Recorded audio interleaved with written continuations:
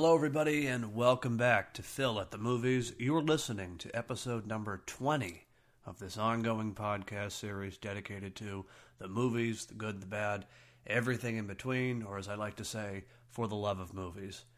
Today continues our deep dive into the Halloween franchise with one of my personal favorite entries in the series, Halloween 2. The nightmare isn't over, as the tagline said. But before we put Halloween 2 on the chopping block, so to speak, do a little bit of housekeeping as usual at the start. First off, I want to thank you, the dedicated listeners of this show, for your support and your feedback over these many months. As I said, this is episode number 20, and I'm going to keep going for as long as I have it in me. Certainly, as I've said, this is for the love of movies. It is a passion project, but your response and just great feedback has made it all that more worthwhile and enjoyable, frankly. So thank you for tuning in each week and hearing what this movie lover has to say on movies.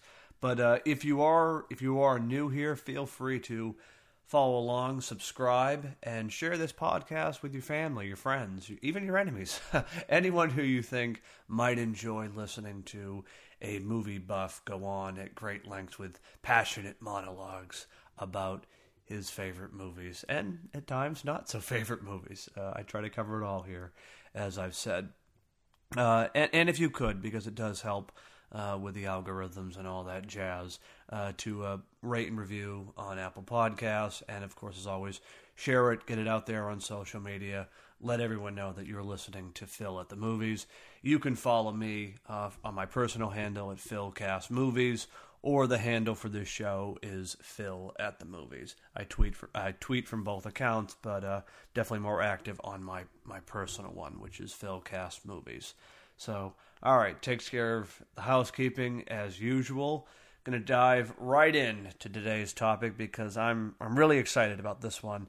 Halloween 2. This was, of course, the first sequel in the franchise, and in many ways, this is the movie that started the series on the trajectory. I mean, without Halloween 2, you don't have Halloween 3. I mean, it kind of 2 + 2 = 4 logic. But interestingly enough, because it was often thought at the time, because of Halloween's ambiguous ending with Michael seemingly disappearing after being shot by Dr. Loomis, Deborah Hill, one of the producers and co-writers, had said that many people thought they had set the movie up for an automatic sequel, and she said that wasn't on their mind. Even John Carpenter said that he had no intention, no interest to make a sequel. For him, the story was done with Halloween 1978, the theme being evil never dies, it will go on in many shapes and forms. But obviously the success of Halloween, making over $70 million on a budget of just $300,000. And again, this is 1978, which is, a lot of money, certainly, by any standard, but back then, dear God. So again, just to put it into perspective, Halloween in 1978, its total theatrical gross was $70 million. By today's equivalent, that's around $318 million. So, I mean, we're talking about a mega hit movie.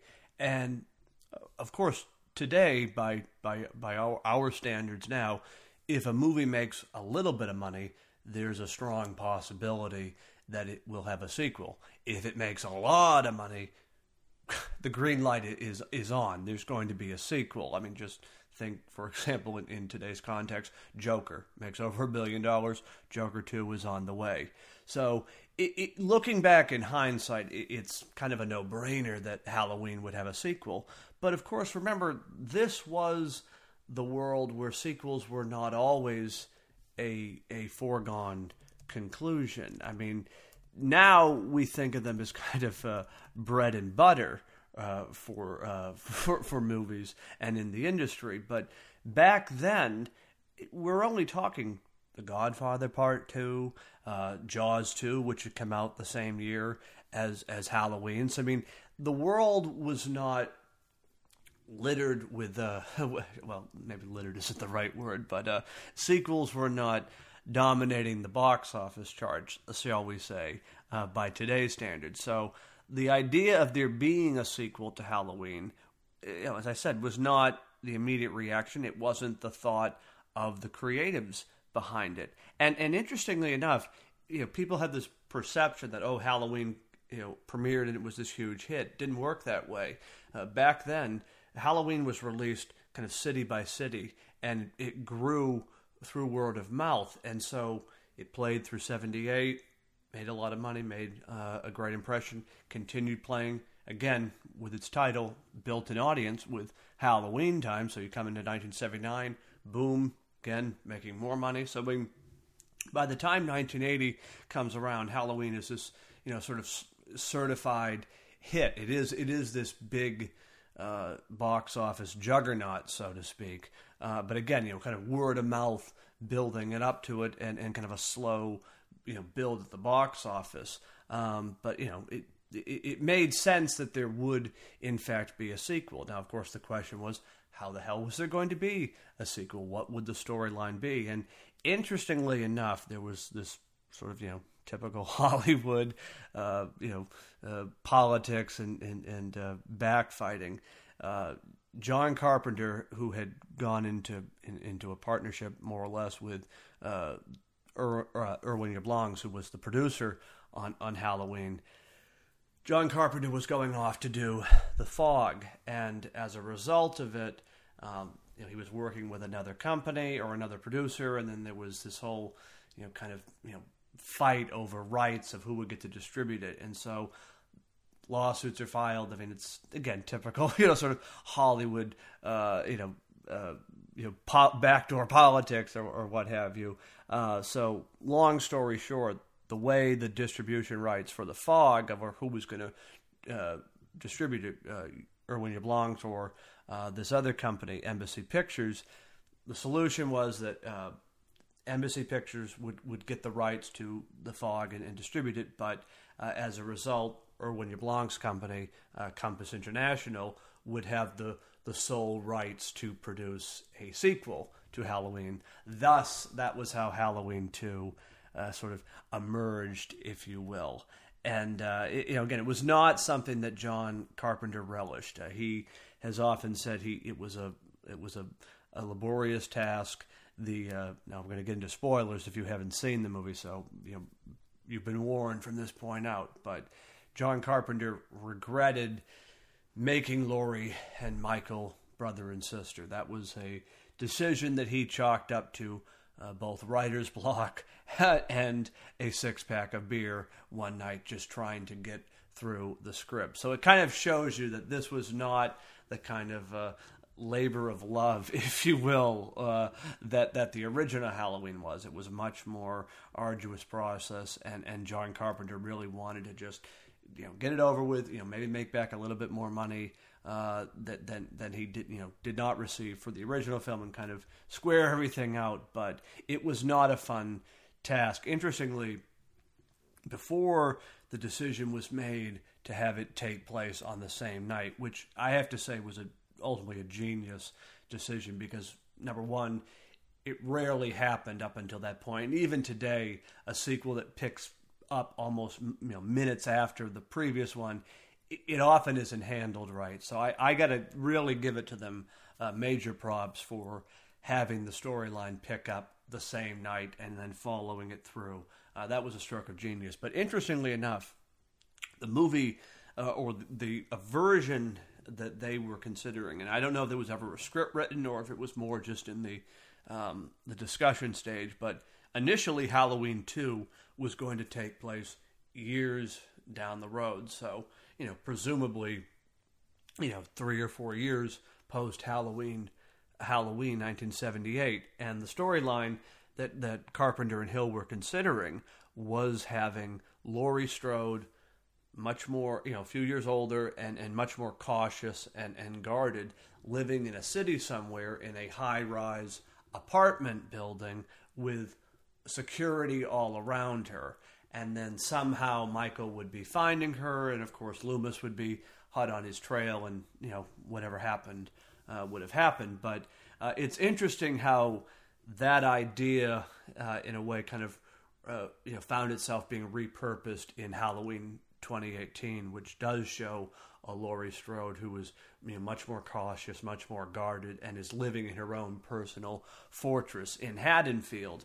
So it's kind of interesting how those ideas they get kind of put to the side, ultimately find relevancy again. So it's interesting from that standpoint that there could have been that version of Halloween all the way back in 1981, which would have been a kind of post-traumatic stress Laurie Strode, dealing with the trauma of that night, living in a high-rise, high-security building, apartment building. I think that it's just sort of fascinating that was already in the works, and it kind of makes sense given where Halloween H2O would later take the story. But nevertheless, the decision was made to have the movie take place the same night, and then to carry on the storyline, so to speak. And that's interesting. That I think is interesting. But as I said earlier, John Carpenter was pressed for an idea because, as he put it, there wasn't meant to be a sequel. It was meant to just be a one-off movie, the theme being that evil never dies. And it's perfectly summed up in the finale of the movie with Michael disappearing after a night of carnage.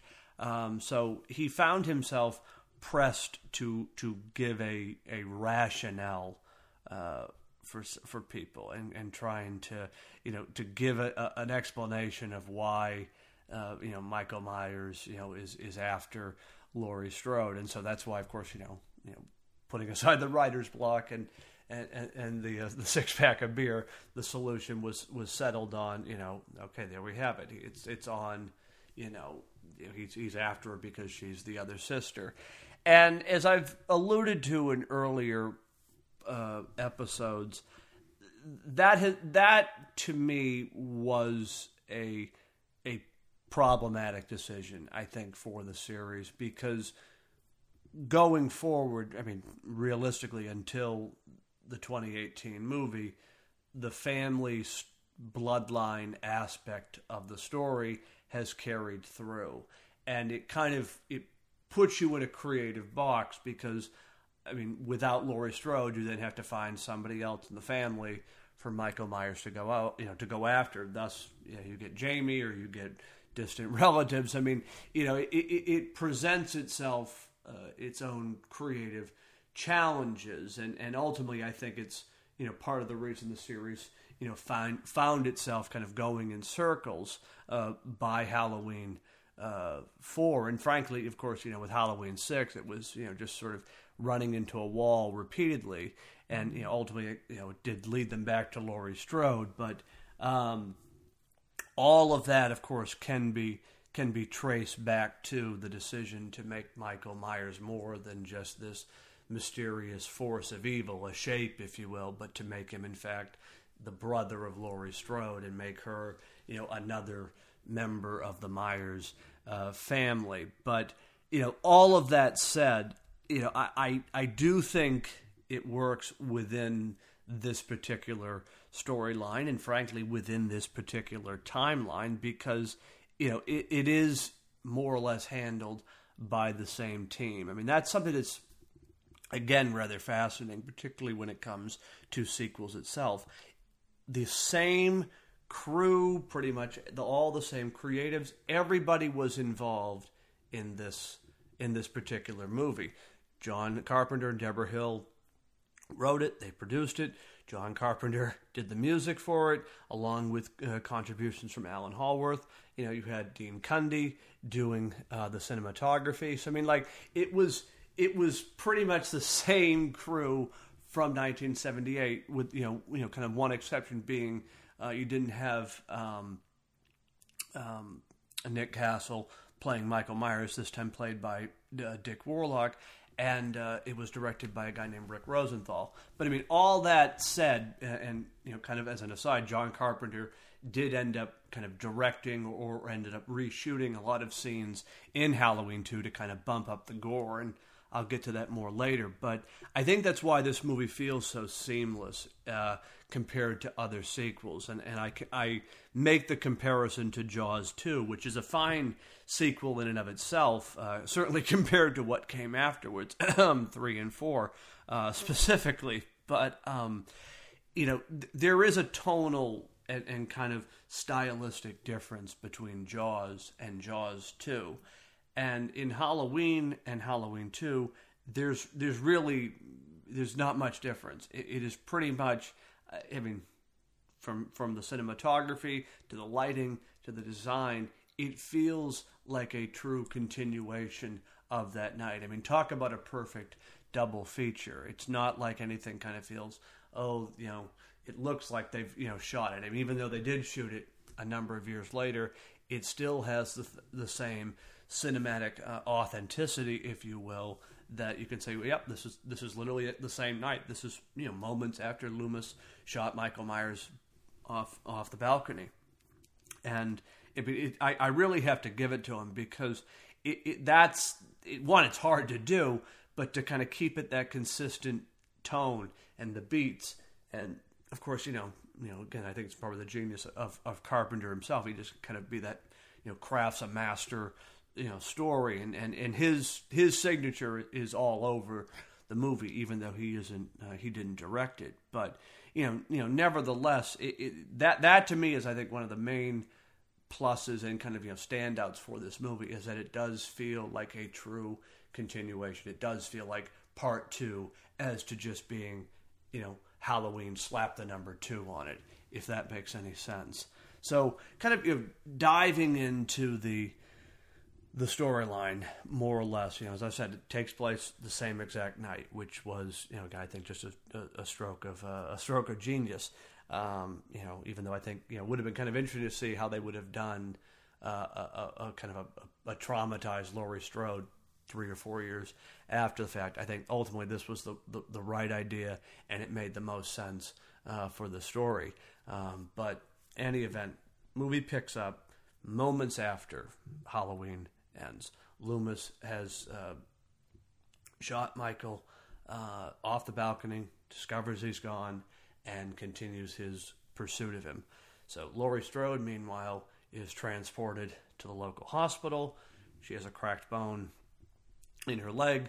They're going to do surgery in the morning. They give her a wrap and a cast, and she's basically confined to the hospital bed for the majority of the movie. Which I would only say, if I have one kind of major nitpick for the movie, I wish Laurie was more active in a way. Like, I understand, I think, in some sense, because it does work from a story angle. Like, okay, she's just been through this horrible night, and she's just sort of wiped out from it. So I do get it, but I think because she was so active and frankly proactive in the first movie, I would have liked to have seen her have a little bit more agency and urgency.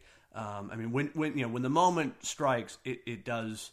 She's ready. It's Laurie Strode after all. But I would have liked to have had her kind of more engaged kind of in the storyline than just sort of having the storyline revolve around her in a hospital bed, more or less. But again, as I said, more of a nitpick. But in any event, Michael Myers is, of course, still out there, and he makes his way to the hospital after hearing from a kid who literally passes him on the road, holding a boombox that Laurie Strode had been taken to the local hospital. I always thought that was such a cool and kind of creepy scene where, again, it's Halloween in Haddonfield, and no one really knows quite what has happened, or things are starting to get out, but then there's an accident where they believe maybe Michael Myers is dead. So, the town is kind of going about its business. And, of course, it's Halloween, so it makes sense to see people walking around town in costumes and engaging in the Halloween spirit. And that's something that I think is really a big plus and kind of a nice addition for this movie, is it really does kick up the Halloween season itself and really plays into that whole lore and aspect. partly I think that's because the budget was so much bigger. It was a $2.5 million budget compared to $300,000, so you could afford to have a little bit more decoration and kind of play into the season. But that's something that I think really kind of sells the movie even more, is that it's the season, it's Halloween, and it's all the mythology behind it. There's a scene which has no bearing on the plot whatsoever. I mean, you could easily see how it could have been deleted, in another time. But at the hospital, we're introduced to this boy and his mother who's going into the emergency room, and he has cut his mouth on a razor blade that he had in an apple, and it's only like a 2 to 3 minute scene. And again, like I said, has no bearing on the plot whatsoever. But it's just kind of nice that Carpenter and Hill tipped their hat to the lore of Halloween. The idea of check your candy. Those old wives' tale. People telling their kids, "Oh, look out for razor blades or stuff in your candy." That kind of stuff just sort of makes this movie feel more like you're at Halloween time, and definitely part of that season. But it also just sort of kicks the movie up more just from being a straightforward slasher movie, which was kind of as much as it was, as much as Halloween kind of stood in its own, it inspired all these slew of imitators and other slashers. I'm looking at you, Jason Voorhees from Friday the 13th. So it's just kind of nice whenever this movie does, and it doesn't do it a lot, but whenever it can kind of differentiate itself from just sort of a run-of-the-mill slasher. And it's moments like that with the little boy and the razor blade and kind of just playing into the whole lore of Halloween, I think really enhances this movie, and again gives it that extra little nudge in the creative direction. But getting back to the plot, it's Halloween in Haddonfield, so people are walking around, so no one thinks twice of a guy walking around in coveralls and a mask. And so Michael, of course, finds out that Laurie's going to the hospital, is at the hospital, and pretty much that's where the majority of the second and third act take place, which is at the hospital with Michael just going on his merry way, killing everybody, trying to get to Laurie Strode. And certainly that's a criticism of the movie compared to its predecessor, is that it is much bloodier and gorier. Halloween notably had very little blood. If there was blood, it was so tame and tepid that you really didn't even notice it. The idea behind Halloween was what was scarier is what you didn't see, and let your mind run away with it. Halloween 2 takes the opposite approach, and interestingly, John Carpenter felt the pressures of all of the imitators that followed Halloween. So you have your Friday the 13th and all of the splatter films, Terror Train and Prom Night, all these just glorified splatter movies. Some of them with a play on a holiday or whatnot. So John Carpenter felt that he had to kind of up the ante in a way, because interestingly, the original cut of Halloween 2 was much tamer and much more in the tradition of the original movie. And interestingly enough, Halloween 2 does have what's called the TV cut, which obviously was edited for TV, but is more in line with what director Rick Rosenthal had intended for the movie, which was much less gore and blood and more suspense and kind of theater of the mind with what was going on, instead of just outright showing you. But apparently John Carpenter thought the movie was too tame, and given that the audience of the day was craving more blood, more guts, more of the splatter effect, he went back in and reshot a lot of scenes in Halloween 2 to just sort of up the gore factor, so to speak. So what you end up getting is a movie that is much more aggressive in kind of the way that it depicts the violence and the gore, as opposed to Halloween, which, Michael, he stabs people, but that's really it. It doesn't go much, quote unquote, deeper than that. It's all really left up to interpretation and your own imagination, which is sometimes even more frightening. But nevertheless, this was 1981. This wasn't 1978. So I can understand, you want to cater to your marketplace, and it's certainly by today's standards, Halloween 2 is relatively tame compared to what is out there today. But certainly for its time, it was much more on the bloody side, and interestingly, many critics latched onto that and felt that it was kind of I think Roger Ebert said, or maybe it was, I forget who said it was. Some big name critic kind of said that it was more or less copying from its imitators, and it kind of didn't need to do that, and I can understand that, because Halloween works so well because it didn't rely on blood and gross out effects. I mean, this movie, you've got Michael stabbing a woman in the eye with a syringe, and you've got another woman getting basically scalded to death inside of a tub, and I mean it's a bloodier movie. I mean, a marshal, he gets his throat slit. Like, I mean, it's not, it doesn't leave anything to the imagination. But on the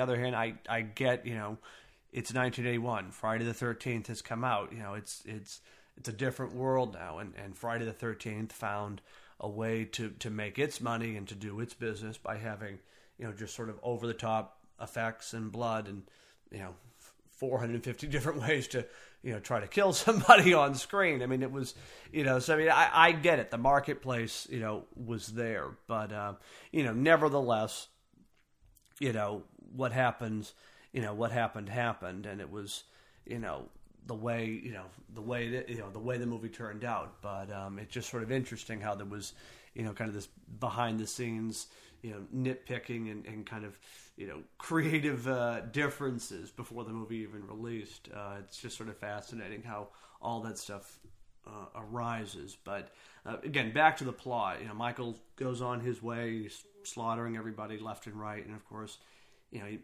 makes his way to find Laurie, who they never quite say it outright for Laurie's character. It's more implied because she has no idea who was after her in the previous movie. She thinks it's just some random psycho. And then one of the characters, Jimmy, who's a paramedic, kind of a more or less love interest character for Laurie in the movie, reveals that the guy who was after Laurie is Michael Myers. And Laurie's like, oh, from the Myers house, and the little, the guy that killed his sister. And she then has like a dream flashback sequence where she's talking to her mother, who actually is, her adopted mother, and she makes that revelation to her that, no, I'm not your real mother. And then there's another kind of dream flashback sequence where she's, a young Laurie is visiting Michael in the sanitarium. And, again, it's, meant to connect the dots. But, there's never this, sort of outright moment where Laurie's like, oh, shit, he's my brother. That ends up coming with Dr. Loomis, who, finds out there's this convoluted backstory about another child that was born after Michael, who was born after Michael was committed, and then the parents died, and then the child was adopted. And, of course, Loomis puts two and two together, and that's what leads to the big showdown at the movie of the movie. And while the chase stalking sequence between Michael and Laurie doesn't necessarily live up to the original one, this one is just as it's just as intense. And there are some real moments of dread. I can remember the first time I've watched it, and even since, doing research for this podcast, when Laurie is trying to get away from Michael in the hospital, and she's in this elevator, and I don't care how many times I've seen it, it still gets me, because she's in there, she's pushing the button, she's waiting for the door to close, and it's like the door is slowly closing, and Michael's getting closer and closer and closer, and then he sticks the his hand and the scalpel in to try to stop the door, and you think the door is going to open up, but it doesn't. Laurie's able to get away. I mean, it's just there are real moments of just terrifying joy from this movie. I mean, really, the entire... I mean, the feel of the movie is great. It feels like Halloween. It feels fall. There is a kind of creepy aura to the whole movie, which is, again, kind of enhanced by, once again, Donald Pleasant's great portrayal of Dr. Loomis, where he talks about Samhain, or as they say in the movie, Samhain, and the kind of origin of Halloween, and you know how it began as kind of this ritualistic festival where they would burn people. I mean, there's a lot of just like nice symbolism and that kind of themes that carry throughout the whole movie. And again, like I said, with the boy at the hospital with the razor blade, you know, kind of just playing into the lore of Halloween and the darkness and really just the mystery of the season, I think give this movie just a little extra oomph that you know, certainly all of its imitators of the time and movies of its day did not have, and even I would even argue some of the later sequels didn't have. There's just that real feeling of menace and suspense and mystery attached to this film that the other ones just didn't have. It again, I think partly because it has the same creative team behind it, and it does feel like such a seamless transition from Halloween to Halloween 2 that it works overall. But I think probably the biggest add is the finale, the climax inside the hospital between Laurie and Michael and Loomis. And there's a great scene which I think it's one of Jamie's best performances in the first two movies, where she's outside the hospital and you know she's been through hell already and she's just desperate to escape, and she sees a car pull up. She's outside the hospital now and she's lying on the ground and she sees a car pull up and a marshal gets out and Marion Chambers, but she sees, of course, Dr. Loomis, and you know she's on the ground like almost in a whisper, like going, help, help. And she can't scream. Like she's almost, her voice is paralyzed just from just sheer exhaustion and terror. And of course, she can't, muster the ability to scream until Loomis and company go inside and the door's shut, and she just lets out this gut-wrenching cry for help. And then, cut to the next shot, Michael appears and he's illuminated by this bright, ominous red light. And it's so intense because, again, Michael just follows at a slow, creeping pace. And you just think, oh, my God, what's going to happen? And then, from there, Loomis, again, saves the day. And, Michael just, as a sheer force of nature. I mean, this movie really plays into the idea of Michael being more than just a man. It's hinted at in the original, but it's never really said one way or another. It's more just kind of speculation that Loomis, alludes to. But Halloween 2 definitely, answers the question that Michael Myers is not a man. I mean, between the bullets that he takes, and then him just, walking through a glass door without breaking a sweat or anything. I mean, that's terrifying, and we realize at that point, we're not dealing with, just a crazy guy in a mask. But ultimately, the movie reaches this, pardon the pun, fiery climax between Laurie and Michael and Loomis in the operating room, where after Loomis is wounded, Laurie has a kind of, her one real exchange with Michael. In the movie, where she literally calls him out by name, and he stops for a moment. And again, it's this moment where, like, they have almost, because of their connection, it's almost like she's appealing to his human side, but then the evil side dwarfs it, and he continues on his mission. And then Laurie manages to get a perfect shot, and seemingly shoots him in both of his eyes, but nevertheless manages, we can still see him. I mean, again, nitpicks, but it does lead to great imagery with just Michael and the blood coming down of his eyes and smearing on his mask. And of course that then leads to explosive finale where Loomis, being the hero that he is, makes the sacrifice to stop Michael, and after Laurie, seeing Laurie get to safety, fills the room with gas, and then strikes a lighter, and boom, blows he and Michael up in flames. But there's that final shot of Michael, even on fire, which they did set Dick Warlock on fire for that scene. And interestingly enough, he ended up getting partially burned on his wrist because the flame retardant suit he was wearing had metal zippers in the arms, and with the heat and the fire, it just melted and cooked right onto his skin. But all in a day's work, I guess, for a stunt performer. But he's literally walking through fire and through flames, and then of course finally collapses, and that's really kind of an important place to note, because this was supposed to be it. There was not supposed to be a Halloween 3, or there was not supposed to be a Halloween 3 with Michael Myers. And if there was going to be a Halloween 4, there would be no more Michael Myers. This was meant to be the end for Loomis, for Laurie, for Michael himself. That was why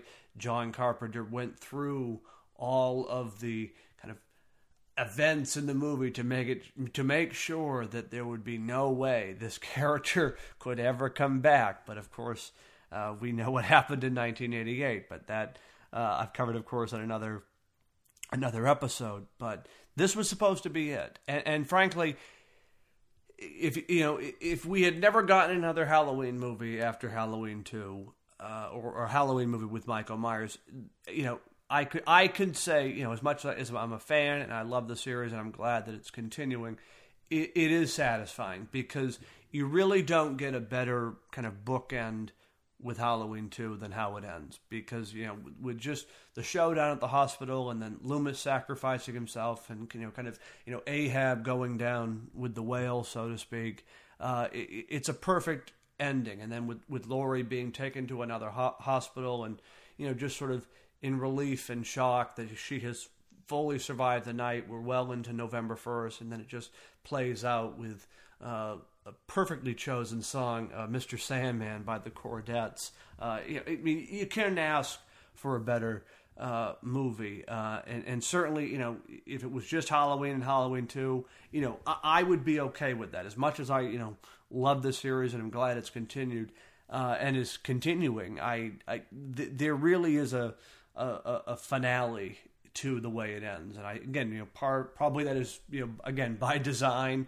Carpenter and Hill wanted to put a stake into Michael Myers once and for all, and be done with it. In many ways, of course, they were done with it. This was the last movie featuring Michael Myers until 1988. So, I mean, they did get their way in that sense. But, it's interesting, if you were to, go back in time and think, okay, this is it. It really, you don't get a better ending than that movie, because, Halloween is such a perfect movie that, a sequel is almost inevitably going to, suffer by comparison, just because the original is such a timeless classic. But Halloween 2, does not phone it in. It is not a weak entry in the series. I mean, as I said, there, some, minor issues to pick on. I mean, again, it's not perfect, but insofar as a sequel goes, and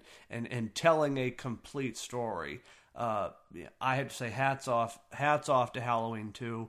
It's one of my favorite movies in the franchise.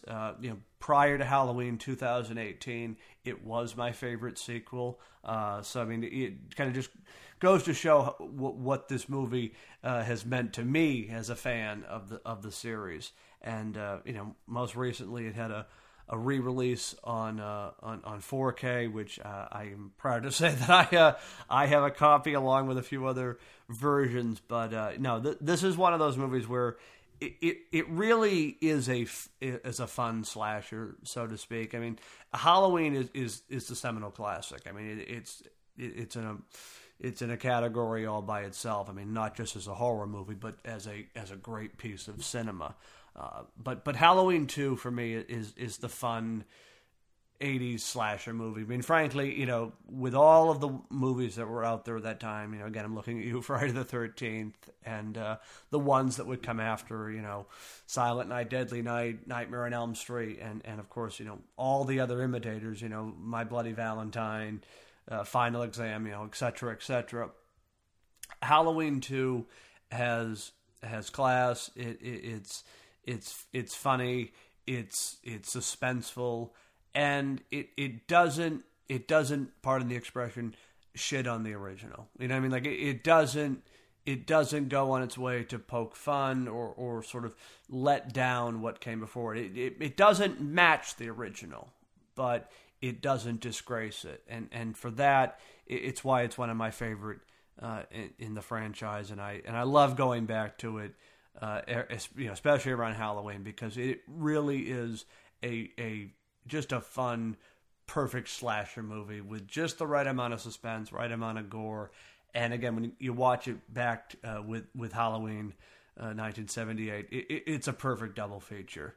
So you're going to get nothing but praise and recommendations when it comes to Halloween 2.